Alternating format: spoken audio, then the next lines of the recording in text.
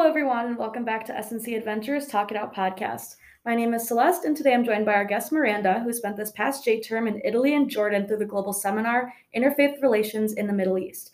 I'm just going to ask you to introduce yourself real quick and share your year and major. Hi, everyone. I'm Miranda Lobermeyer. I am a chemistry major here at St. Norbert, and I'm a junior this year. Awesome. All right, so just a couple questions for you today. Can you just give me a quick rundown of the academics part of the global seminar that you attended, like the classes you took and then the kind of credits that you got for it? Sure. So at St. Norbert last fall semester, I was in a class with Dr. O'Connor and Dr. Stoll called Interfaith Relations in the Middle East. And so there we read some dialogue from both Italy and Jordan to try to get a background understanding of the places we were going to see and a little bit of the history there. So that class was 2 credits in the fall. And then when we went abroad, there was another 2 credits, so 4 altogether. And while we were abroad, we had a couple times where we all sat down and had some reflection periods and just talked about what we saw that day, how that connected back to the course material. We kept a journal while we were abroad too, so trying to make those connections between the class and the experiences. That's a fun idea. Yeah, absolutely. Yeah. Did you keep it? Are you going to keep it? I do still have it. Yeah. It's on my Google Drive, so I can look back. I added some pictures too. So. Oh, that's fun. Okay, cool. And then did you get what type of, was it one of the Gen Ed credits?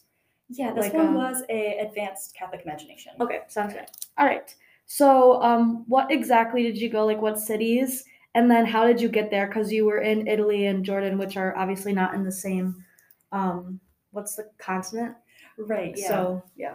Sure. So we flew originally to Italy. So we were in Rome for a week and then in Jordan for a week. So flew to Italy and got around there. Rome is pretty much a walking city. Mm-hmm. So we were able to walk just about everywhere. But they did have some bus shuttles for us. It was farther away. Then we took a shorter flight to Amman, Jordan. And while we were there, it's less of a walking city. So they had a small bus that they shuttled us around in. Yeah. And then flew back to the States at the end of the 2 weeks. Awesome. Okay, so was this your first study abroad trip? It was my first study abroad. I've been abroad a couple times before, but never as a part of a study abroad Sure. program. Okay.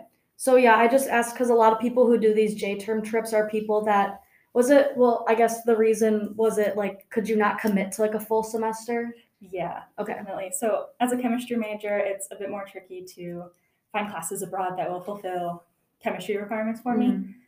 So I still want to have an opportunity to go abroad and experience it, but this one fit better. Yeah, a lot of people do that, and they'll do multiple J-term or summer ones since they can't, go for a full 4 months or whatever it is. So yeah, that makes it a lot easier for people with more specific majors. Okay, so obviously the Middle East and Europe are very different from the United States.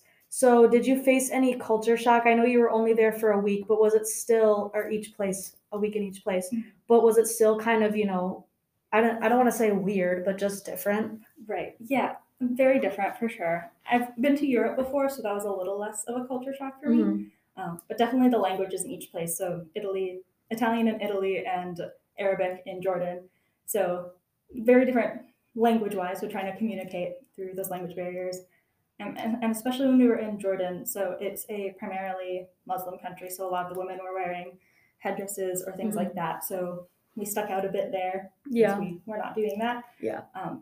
But honestly, the people in both places were very welcoming and very, welcomed us in and made sure that we were still a part of their culture and able to experience as best we could. Okay, awesome.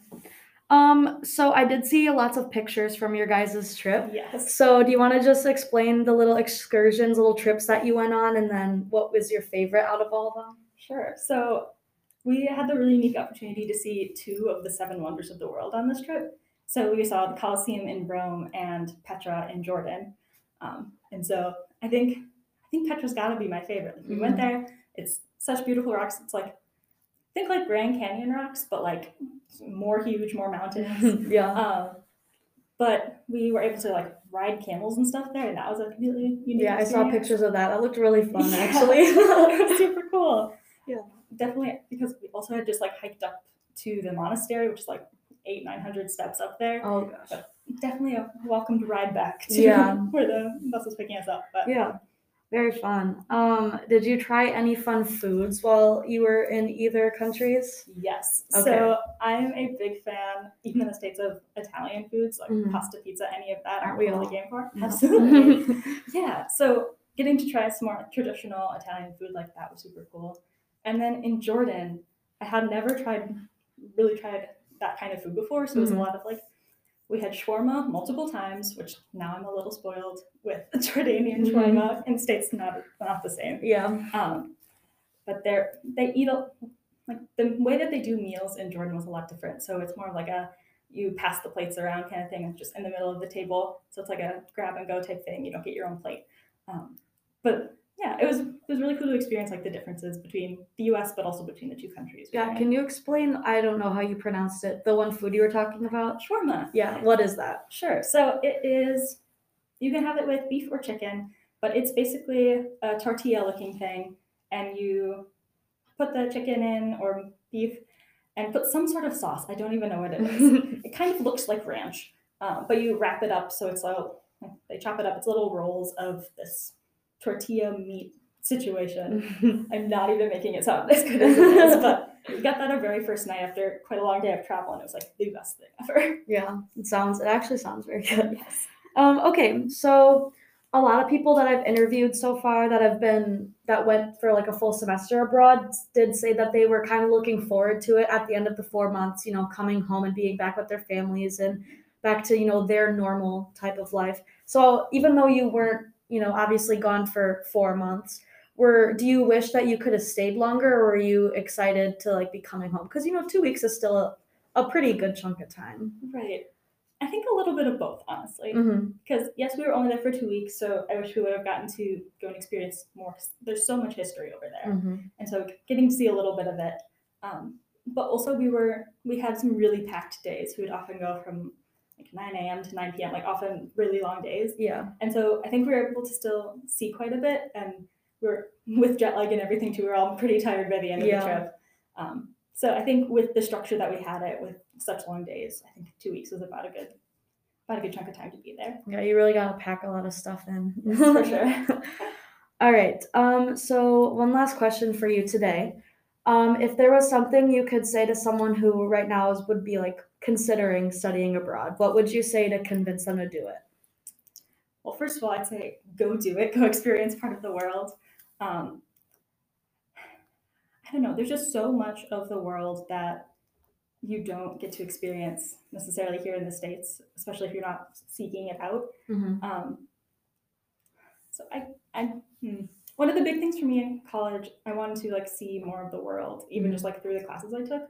And I think studying abroad is such a great way to do that because, at least for me, I'm a very like hands-on kinetic learner. Mm-hmm. So actually getting to go to these places that you hear about in the history books or just in other readings. You just see pictures of them all the time. Yeah, to actually be able to like go there and meet some of the people there and get to hear their stories, I think that's one of the best things. So absolutely, if you're able to go to another place and experience a different culture, a different religious environment, like anything, absolutely go do it. And while you're relatively, I don't know, not busy. College kids are obviously very busy, but most of us don't have families and, full-time jobs and stuff like that. So it is a very good time to kind of go out and do all that kind of stuff before you're more tied down. Yes. All right. Anything else that you wanted to add before I wrap this episode up? I think that was about it. Just being able to go is such a cool opportunity, especially in the world of COVID that we're in right now, being able to stay safe and do all of that still as well. But yeah, absolutely. Go see the world if you can. It's a really amazing opportunity. Yeah. Awesome. Okay. Well, thank you so much for coming and chatting with me today. I appreciate it. Just a quick reminder for anyone listening that the deadline for the fall 2022 study abroad applications has closed, but keep checking on Instagram, Facebook, and our website to see when the spring 2023 applications open. Thank you so much for listening and see you next time.